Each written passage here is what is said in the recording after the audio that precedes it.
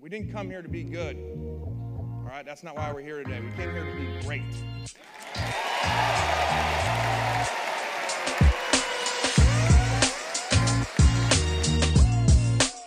Second and goal from the 3. Offset eye in the backfield with Stackhouse and Gunn. There's the snap. Manning back to throw. Swings it to Gunn. He catches it at the 1. Drives into the end zone. Touchdown, Ole Miss. Oh, looking to throw. Close the end zone. Walton. He's got it. Forgets the field goal. The Rebels have a touchdown.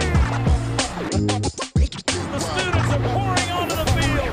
Ole Miss has knocked off number 1 Alabama, and Bo won't give the football to anybody. Play action. Corral. Oh my goodness, Elijah Moore wide open. Lane Kiffin just threw his clipboard 30 yards in the air. Touchdown, Ole Miss. What a play. Here we go. Get your popcorn ready.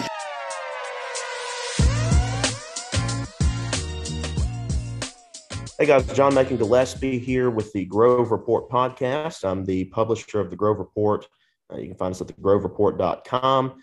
Got a couple guests with me today, Matt Galatzan and John Garcia Jr. Here with this podcast as part of the Sports Illustrated Network and Fan Nation. Guys, how are we doing today? Doing well. Excited to be here. This is the debut, right? First episode? Yeah, it's you guys are here for the rolling out of the red carpet, so to speak. It should be a national holiday, but it's not, I guess. We should paint the end zones or something. Yeah.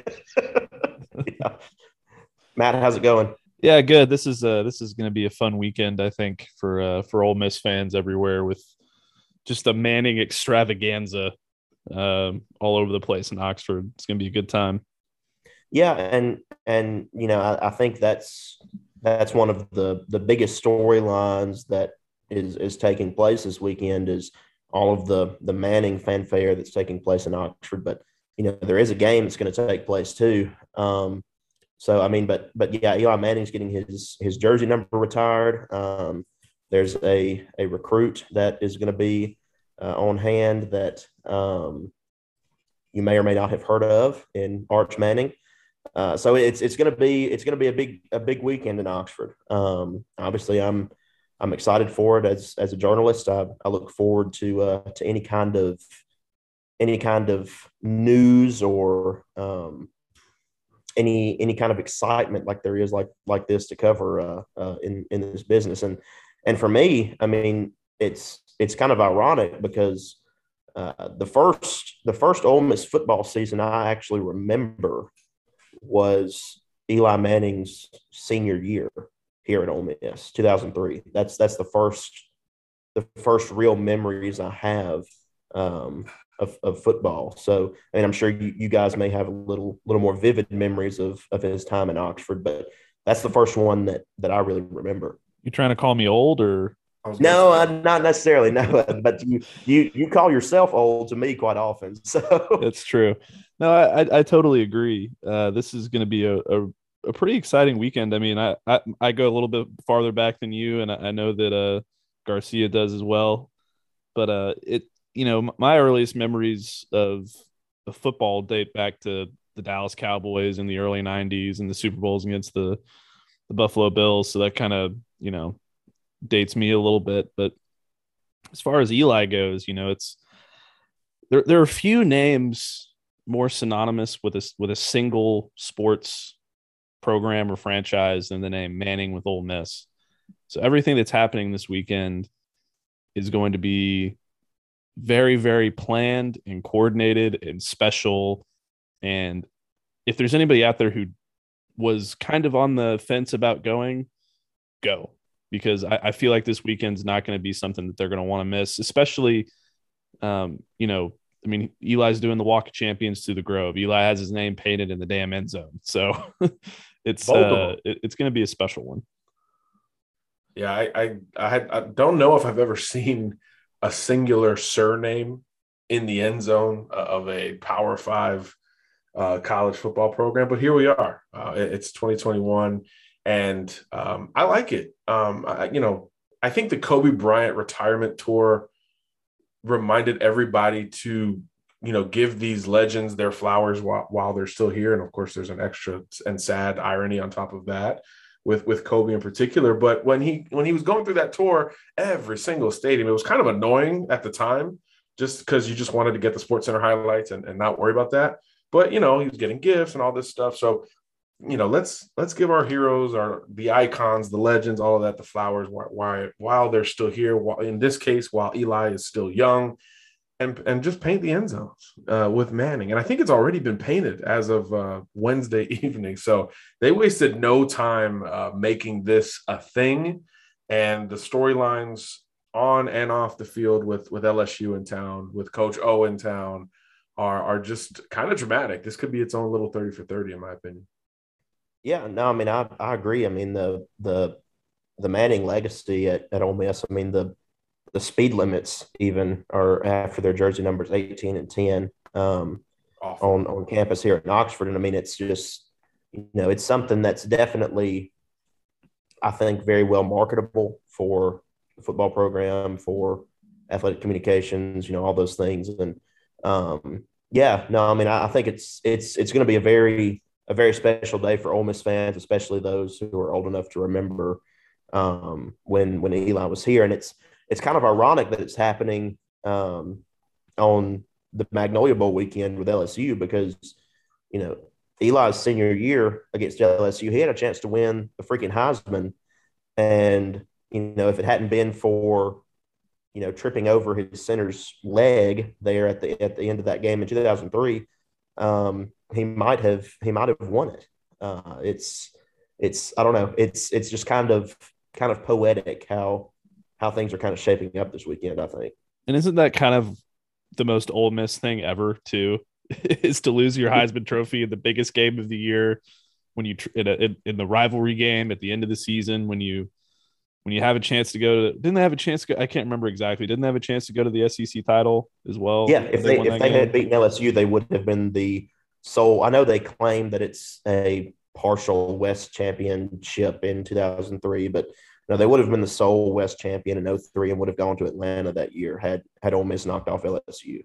Right. And then, that's things like that have happened throughout Ole Miss's history. I mean, just a couple of years ago with the whole 4th and 20, whatever, Arkansas debacle, the Treadwell in the end zone thing with Auburn. There's just so many moments like that. Obviously the Treadwell thing was a little bit more serious, but you know what I mean? There's always something that seems to be standing in the way for Ole Miss. And I think that Lane Kiffin has sort of started to reverse some of those trends in his own way. I mean, last year, things were up and down, but this year, I can't remember a team or a coach that Ole Miss has had in recent memory where they would not have lost that Arkansas game or where they would not have lost that Tennessee game. So that's also another thing to kind of watch this weekend. Is this feels like such a trap game for Ole Miss in the sense that, it's LSU. They're the big brother, so to speak. Nobody crucify me for saying that on the podcast, please. But it's true. It seems like a weekend where in the past Ole Miss would be favored to come in.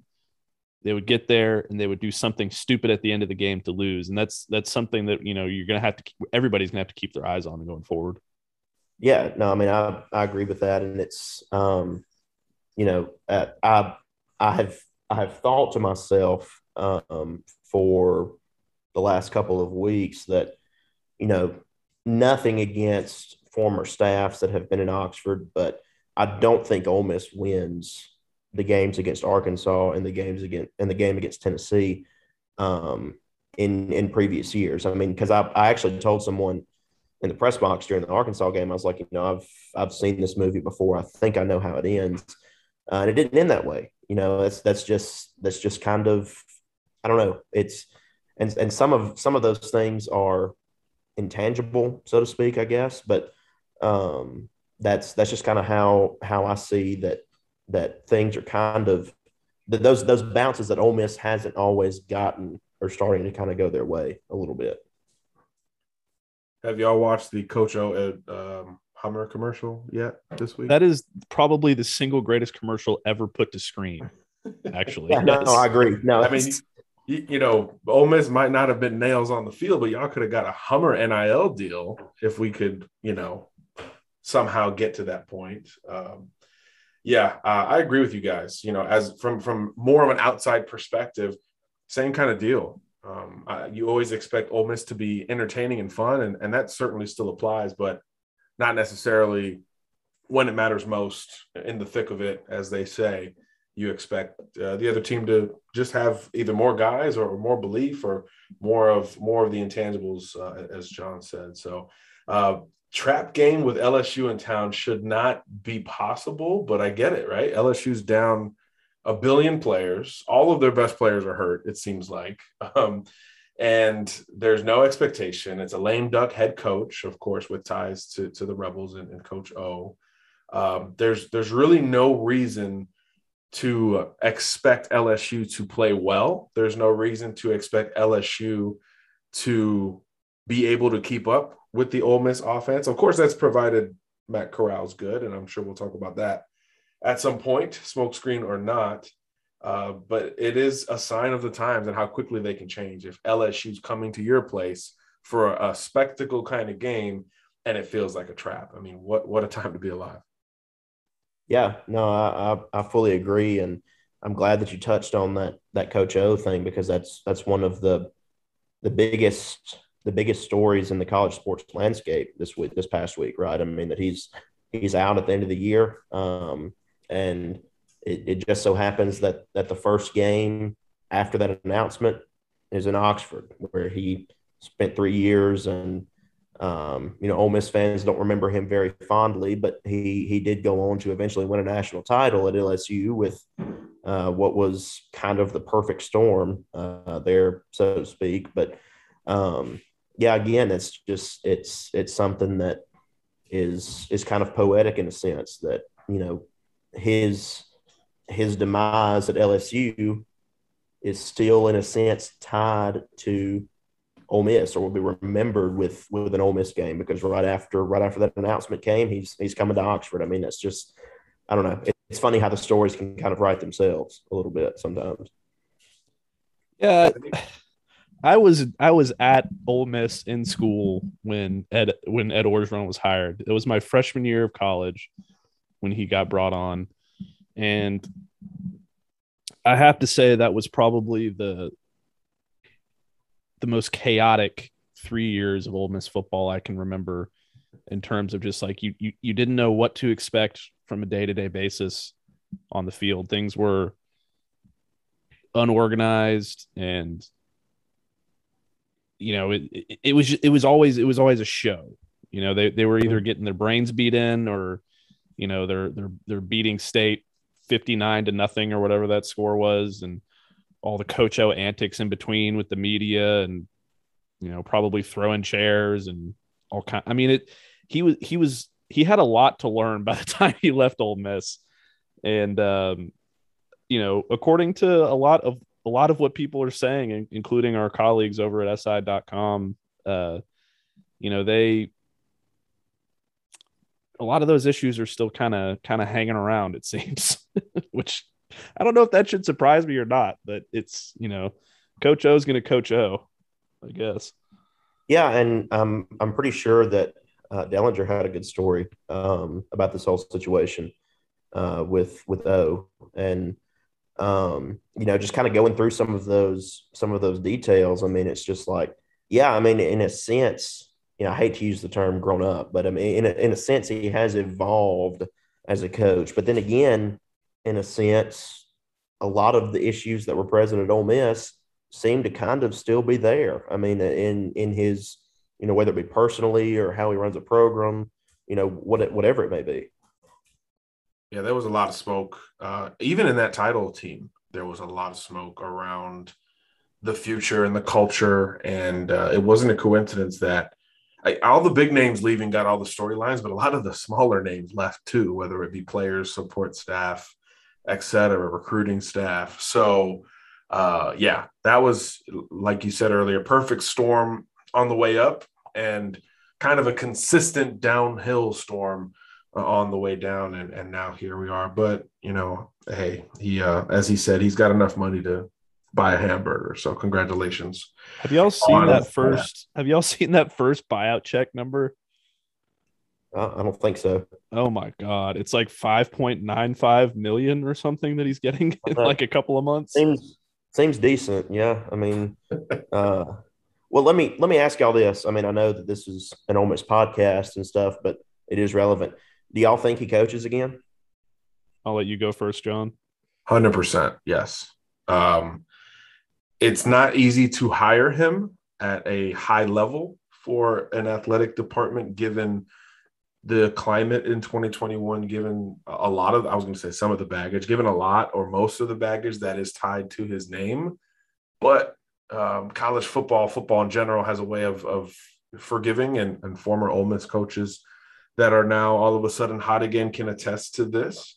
So I think in a couple of years he bounces back. He is still a great recruiter. He is still a respected defensive line coach. Will his ego allow him to be a D-line coach at a, middle upper tier Power 5 school?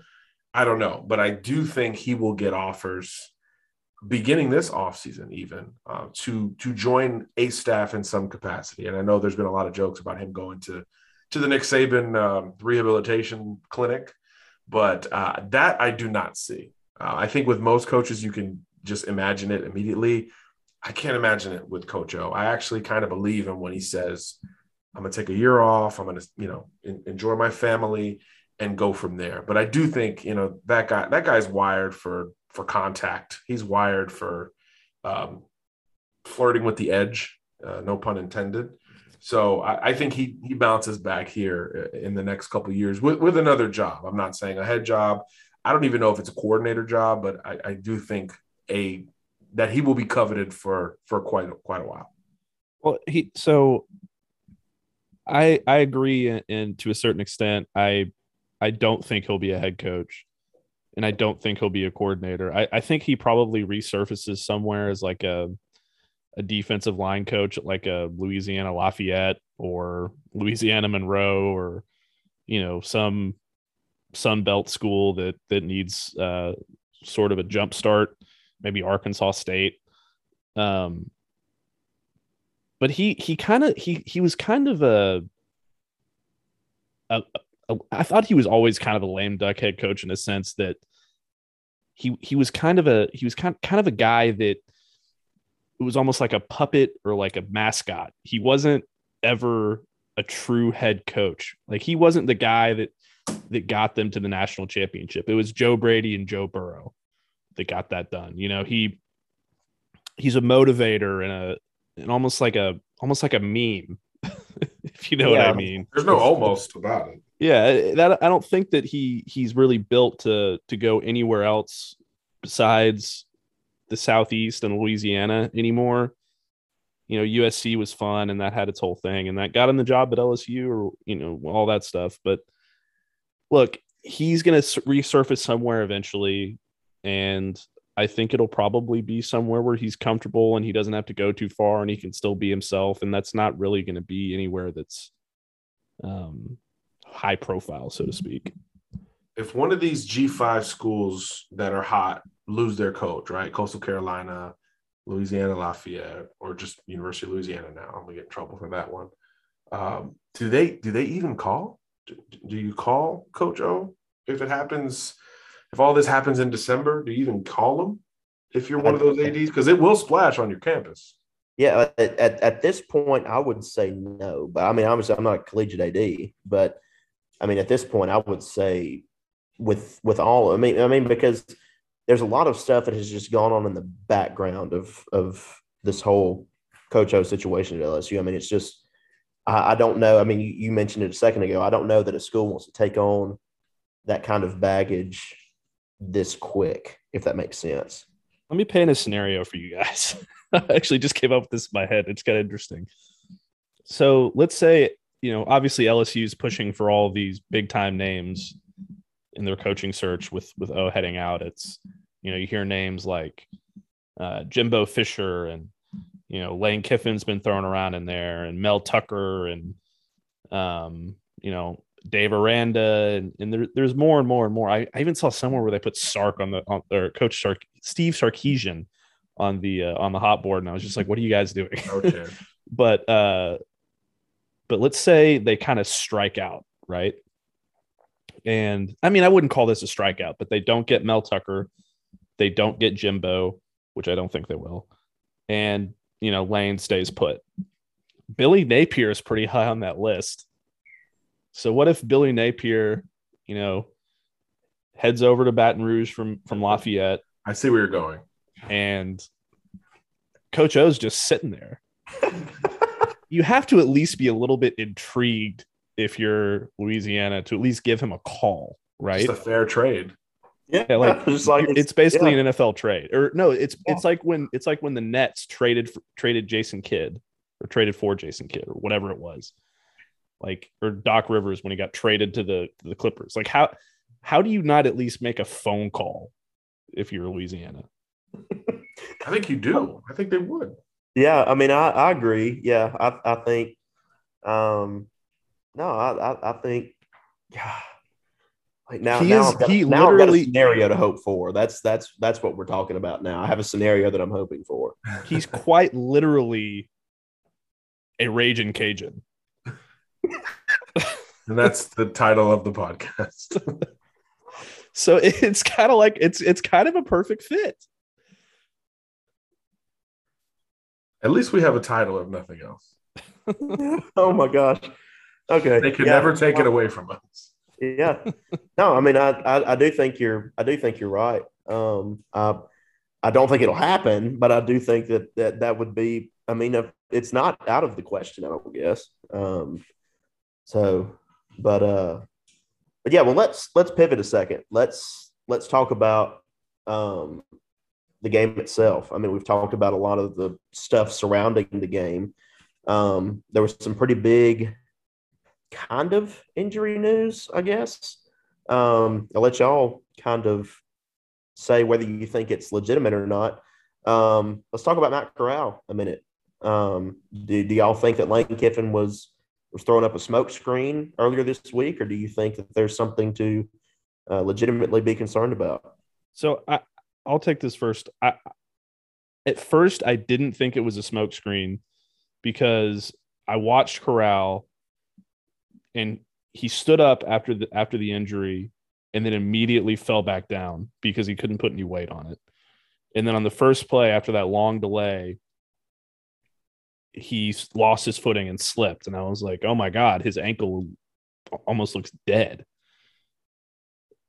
But if it wasn't for what Coach O said, and then Lane's response to it, where he retweeted a report from an Ole Miss reporter, I don't remember who it was, talking about how Corral wasn't going to play.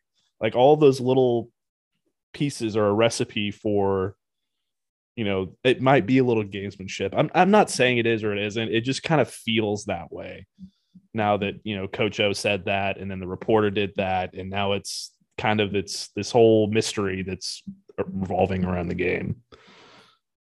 As if we needed another storyline. Look, I agree with you, Matt. I think there's some gamesmanship, but I think it was an out. I think it's an out for Lane if for some reason Corral isn't ready or he is not at the level, the Heisman Trophy contending level that we're used to, right? I mean, all the numbers are all there, right? Gaudy numbers every single week, pretty much carried the team on his back in that craziness last week. So I think it's a bit of an out from Lane, but again, we've talked about it the whole show. What does Coach O have to lose? What, if nothing else, what is a potentially reckless accusation against your old friend in his resume of baggage or red flags, whatever you want to call it? What is a shameless accusation of smoke screening in this day and age?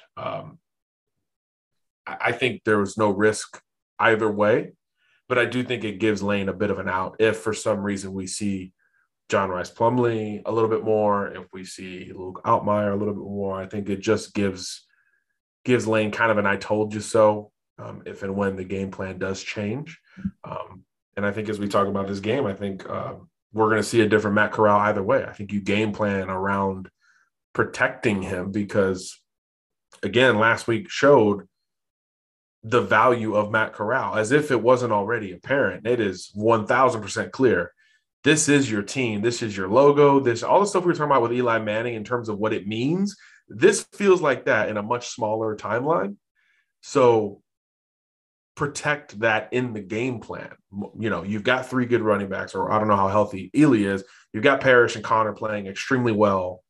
Utilize them a little bit more. Use the quick passing game as an extension of the run game, given your availability at wide receiver. All of those things I think you see a little bit more of this week, regardless of how healthy Corral is.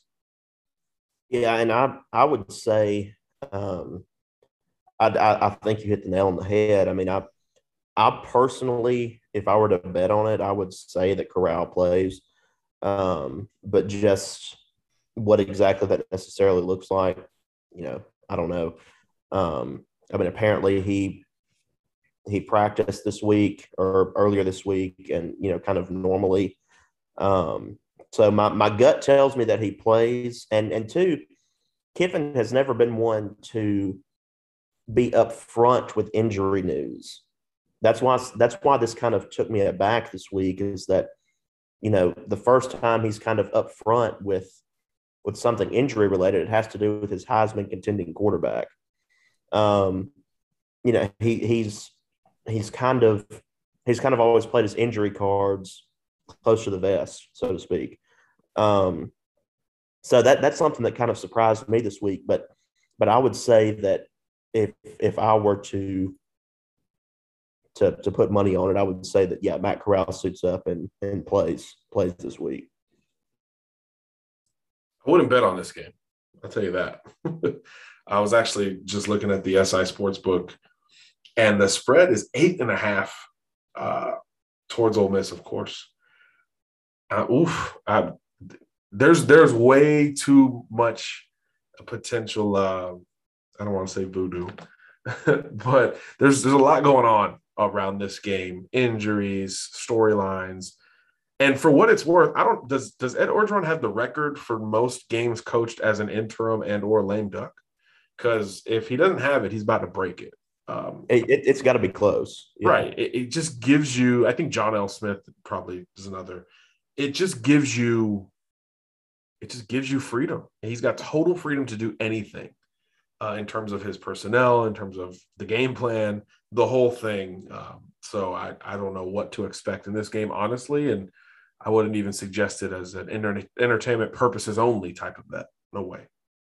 Yeah, and you know, to me, this line, like I wasn't expecting the line to open as large as it did, especially with LSU coming off of the week they had last week. I mean, obviously the news, I'm sure, potentially impacted that, but yeah, no, it kind of surprised me too. And for that line to be as large as it was, I mean, obviously it moves as it does every week, but yeah, no, that's something you couldn't pay me to bet on the game. Does that make sense?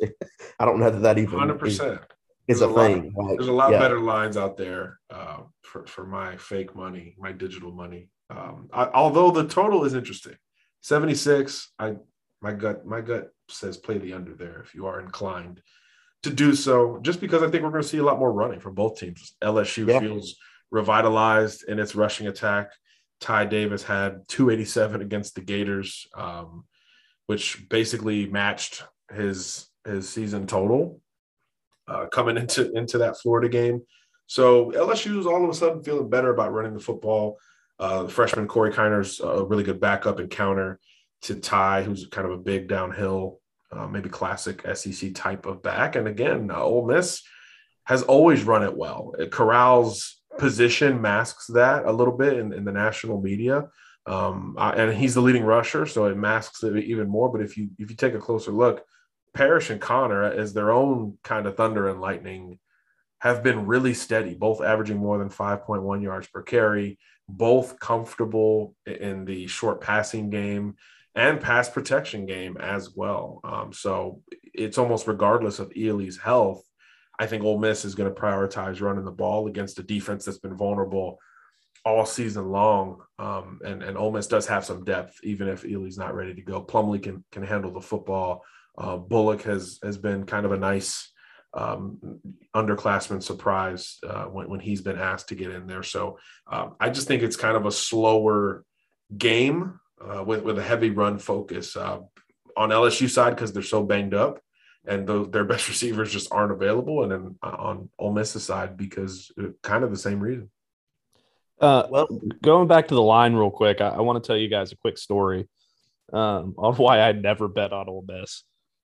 So obviously, you know, when you go to school somewhere and you have a personal stake in a team or whatever the case may be, you typically don't want to bet on them because it's going to break your heart just a little bit more if they lose and you lose your bet, right? Well, I was just kind of screwing around one day and I had like $5 left over in my account online, my betting account. And I was like, you know what? I'm just going to put it all on a parlay. So I went to the site and I did like a 25 team parlay. And it was starting at 11 a.m., ending 7 p.m. Well, the only 11 a.m. game I had that day, this was 2014, I believe. Yeah, 2014. It was 2013. It was one of those days. I think it was 2014. But Ole Miss was playing Memphis on the road at the Liberty Bowl under Hugh Freeze. And it was the game. That's 15, Matt. That's 15 then. Okay. Yep. It was the game that Robert Kimdichie got the concussion when they put him in at fullback and tried to, do that fancy goal line play. And that was the first game of my 25 team parlay, and I lost it. So I was like, oh, well, it's $5, whatever. I go back and look at my account that night just to see which games I missed and which games I got right. I went 24 for 25 that day. Oh, my God. I would have won $15,000 if it wasn't for Hugh Freeze playing some cheap game at the goal line with Robert Kimdichie. I've never been so bad in my entire life. I would have quit, man. I would have retired from gambling. I would have retired from everything. Like I would have just given up. Like I've pretty much given it up since then. It's just after that was probably the most defeating sports gambling moment of my entire life, bar none. And yeah. So going back to the spread, I don't bet on Ole Miss when the spread is 3 points. I don't bet on Ole Miss when the spread is 40 points. I just don't do it. I don't know what the analytics are and how much they cover the spread or anything like that, but I just don't do it anymore. Yeah, no, I'm sorry. I don't know what to say other than I'm sorry that happened to you and we're here for you. Well, yeah, John mentioned a minute ago the rushing attack, and how do you think this goes to both of y'all? How do you think the Ole Miss defense can maybe hold up against a rushing attack like that? I mean, do you think that last week, was kind of a sign of progress, or do you think that this defense still has work to do in that area? I think a bit of both. Tennessee doesn't try to push the ball inside like LSU will. Again, especially after their renewed confidence. But remember, previous to last week, the whole LSU storyline was the secondary is totally injured and they can't run the football. So Florida became the elixir to LSU's rushing woes. So I do think that it will balance a little bit back to normal. I'll make a bold prediction and say Ty Davis won't have 287 yards rushing in this one. Ole Miss is strong at the second level, much stronger than Florida. They're big up front, and Chance Campbell, Lakia Henry, those guys fly downhill. I just don't see, especially with Boutte out, I just don't see LSU's vertical threat allowing or forcing Ole Miss to back off. I think Durkin's going to be aggressive, and I think this front seven will fly downhill pretty much all afternoon and early evening on. I think that's why I think Ole Miss is, or that's why I think LSU, I should say, on top of the Coach O news, is going to be really loose with their game plan. I think they're going to try to play laterally. They're going to run jet sweeps. They're going to try to get wide if possible with some of the younger players, and maybe trick plays and all that stuff factors in as well. But I just don't see them being able to run downhill like Arkansas was able to a couple weeks ago, because LSU does not have that offensive line and does not have that personnel to do it with 2, 3, 4 different guys like Arky did. Yeah, I kind of feel the same way. I do think that they're going to be able to move the ball a little bit. Because, Ole Miss's defense isn't exactly a, world-beating defense, but I think once they got Springer back, and you kind of saw it against Tennessee, it really shored some things up, sort of at multiple levels of the defense. And, him plus Otis Reese back there, those are two really important pieces that when they're out there together, Ole Miss's defense seems a lot more stable and hard to move the ball against. And then, Chance Campbell has just been incredible this entire season. He got a little banged up against Tennessee. It seemed like literally everybody got banged up against Tennessee, but I do think they'll fare a little bit better than Florida. I would still be a little bit concerned overall, just, because they're still giving up a lot of points. There's still some issues there that need to be ironed out, but I mean, Garcia is absolutely right. Lakia Henry and Chance Campbell and Otis Reese and Springer and all those guys, Hill up front, I think they have a better chance against this LSU attack than Florida did, for sure. Yeah, no, I agree with y'all's assessment. I like to get y'all's opinion out there first before I jump in with mine. But no, I fully agree. I mean, I think that Springer's definitely been a difference maker. I mean, you saw that last week. And I don't know, it's just I don't feel like the Ole Miss defense is obviously in the same position it was a season ago.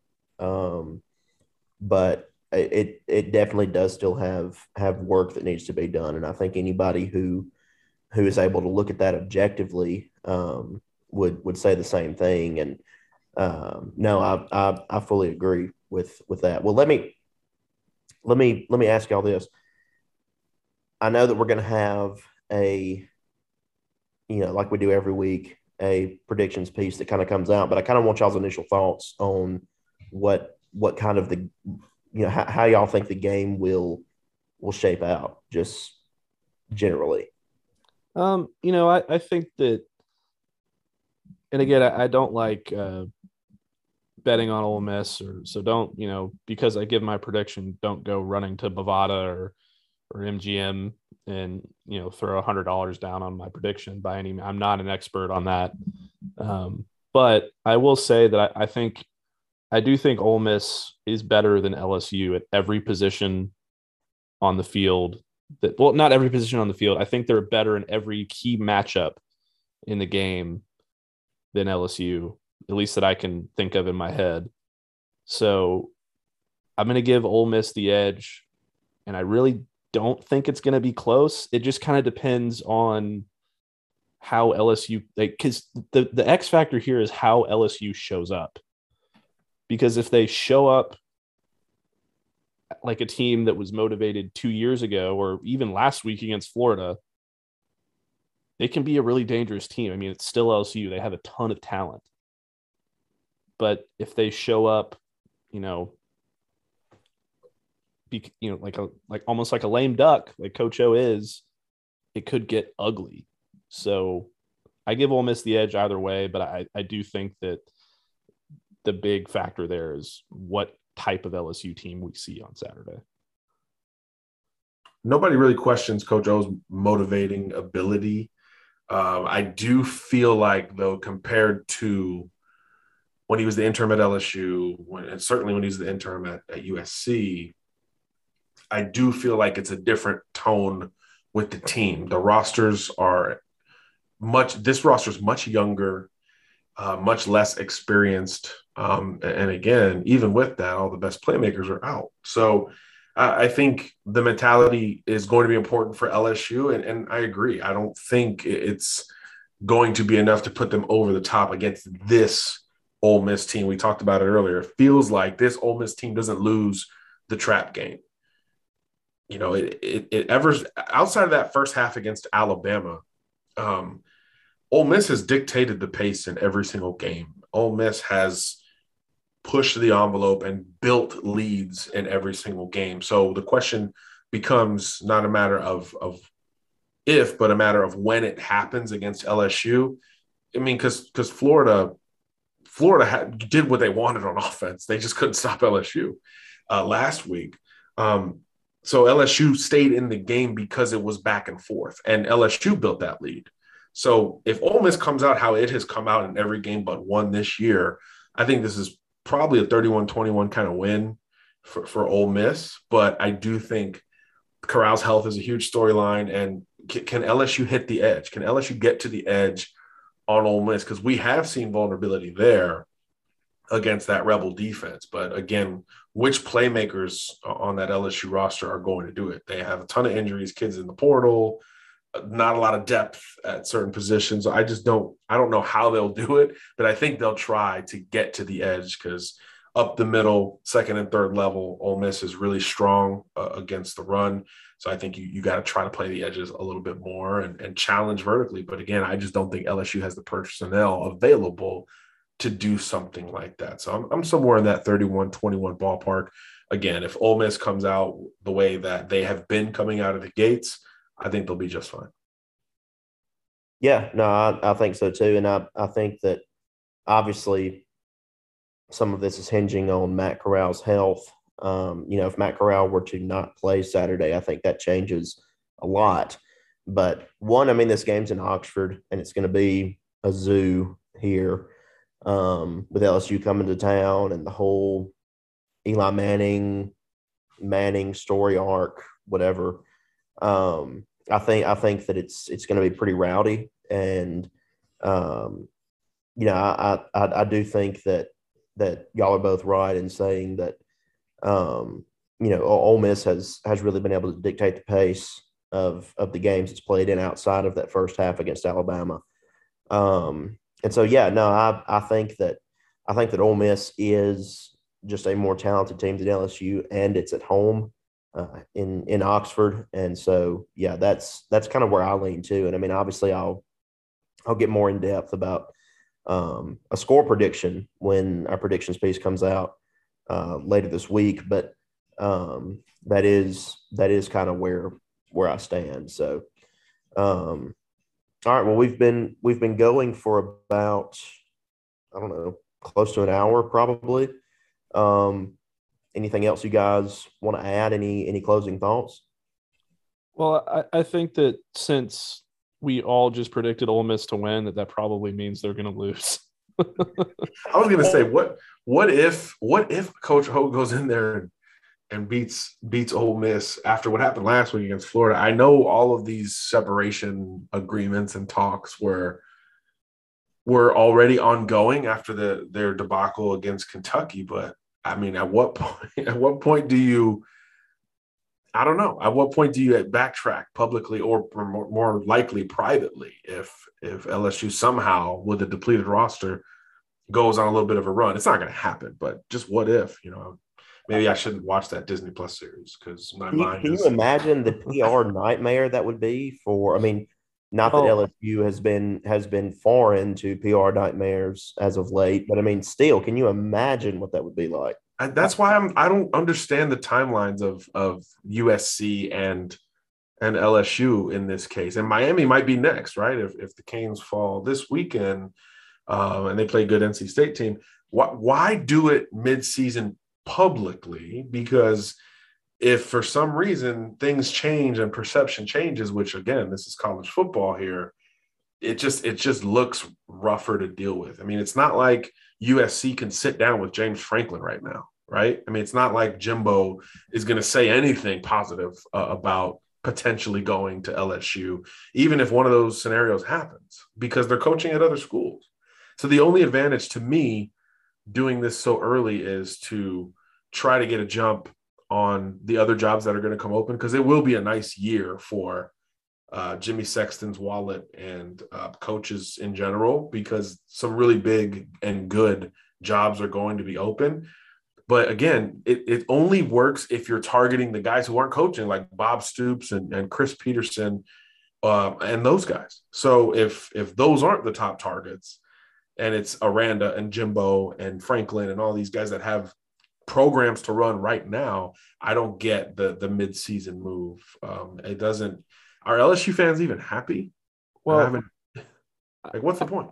I think that it's hard to go back and keep your job if you're bringing mistresses to practice, which is one of the things that, I mean, we're not going to get into everything, but I mean, that right there, I think, and you know, this stuff happened with LSU where he said the thing to the fan before the game, and then they went out and they lost the game, and that was super embarrassing and all that stuff.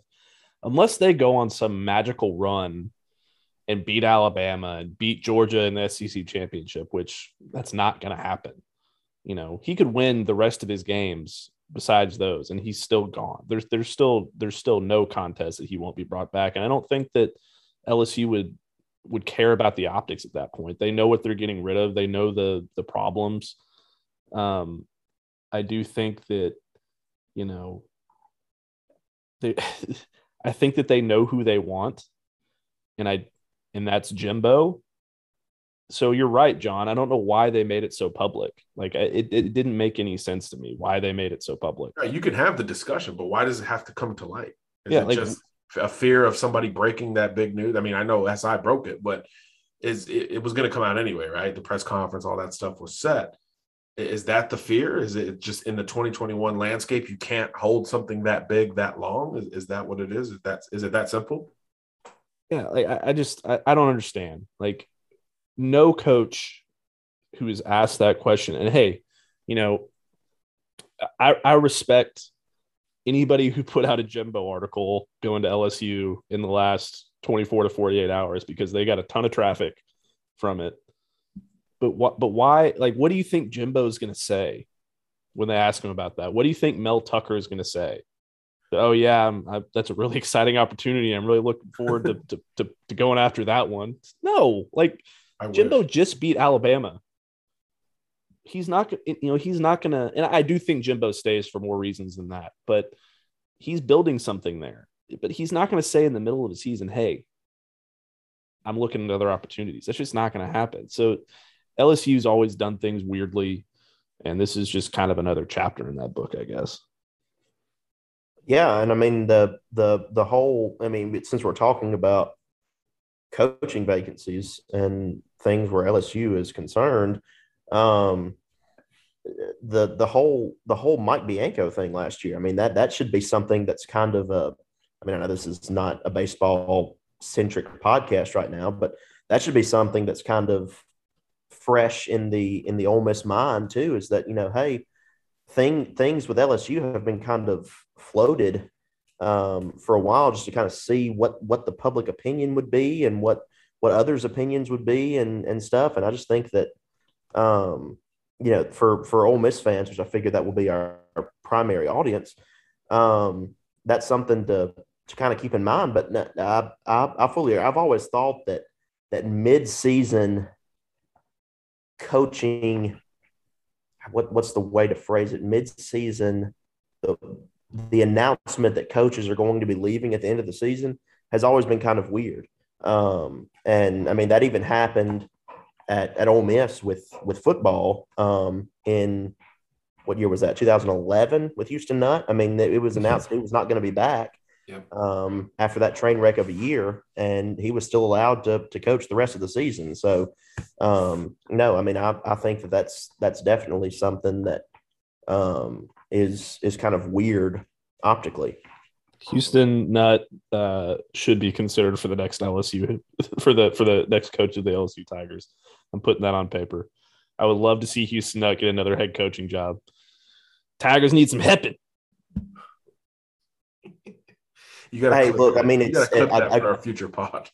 A guy that has a track record of winning in the SEC West, okay, has spent time recruiting in the whole southeastern area. I mean, why would you not give him a call? And he didn't lose to Arkansas 49-10 either. That is correct. You are correct there. Yeah. But no, I do think that it's definitely an interesting first chapter in this weekend, knowing that job is going to be open at the end of the year. And like I said earlier, I mean, it is poetic in a sense that first chapter, you know, where everybody knows that Orgeron is kind of a dead man walking in that LSU job. It comes against Ole Miss, and you know, and teams can respond to that different ways. And I mean, I know that's something we've kind of talked about in this show, but you know, how LSU will respond to that news is kind of yet to be seen. But it kind of figures that it's against Ole Miss, right? And I'm glad for a business perspective, because that gives us something to talk about. John Macon, how does O get received when he runs out? I mean, we just saw the antithesis of sportsmanship and class with Tennessee, both pre-game and certainly at the end of the game with Lane. How does that even impact how Coach O may be received in Oxford? Are you saying that fans are going to throw things on the field when O runs out? I'm asking if they are. I'm not saying they are. I'm asking if they are. And no, I mean, it'll be booze. I mean, the typical thing. I mean, I don't think we'll see anything outlandish, you know, as far as that's concerned. But it'll be probably the same reception that O's received whenever he's come to Oxford before. I mean, it'll be a chorus of boos. You know, we'll move on. We'll start the game. Blah blah blah blah blah. I don't think it'll be anything out of the ordinary. I for one am very, very excited to see what the atmosphere is like, because I mean, I wasn't there for the Arkansas game, obviously, but I want a Lane Kiffin team to have the kind of atmosphere in Oxford that I know that I've seen before and that I know that the fans are capable of. Because when that thing's packed and they've been in the Grove for, you know, the game's at 2:30, so they would have been in the Grove for 7 hours by then. It can get really rowdy, and now it's all it's bowled out. It's a bigger stadium than the last time I was there, so I think it's going to be a really cool atmosphere, and you know, I think Lane's going to have fun with it too. Well, and he's certainly been building up to that. I mean, he has kind of sent subliminal messages, not even necessarily subliminal. I mean, just wanting the thing packed out for the Arkansas game, but especially this one. I mean, the athletic department and communications has really gotten behind that, saying, hey, you know, you've only got so many more opportunities to see Matt Corral, assuming he plays, you know, and this is an opportunity to see Eli Manning. I mean, he's definitely tried to hammer that point home. And, you know, I do think that coming off of a COVID impacted year, that came off of the heels of Ole Miss not being super competitive. I mean, I do think that has played somewhat of a role in attendance numbers and things like that. But, you know, I do think that we're starting to see, of course, I'm in Oxford, but I do think that we're starting to see a reversal, a little bit of that trend. But it will be interesting to see kind of what that looks like Saturday. Yeah, I totally agree. It's going to be a really exciting weekend. I'm really looking forward to it. Yeah, well, I appreciate you guys pitching in and giving some thoughts. It's a lot more entertaining than me just sitting and rambling. So yeah, I appreciate everyone who will listen to this, and be sure to join us next week.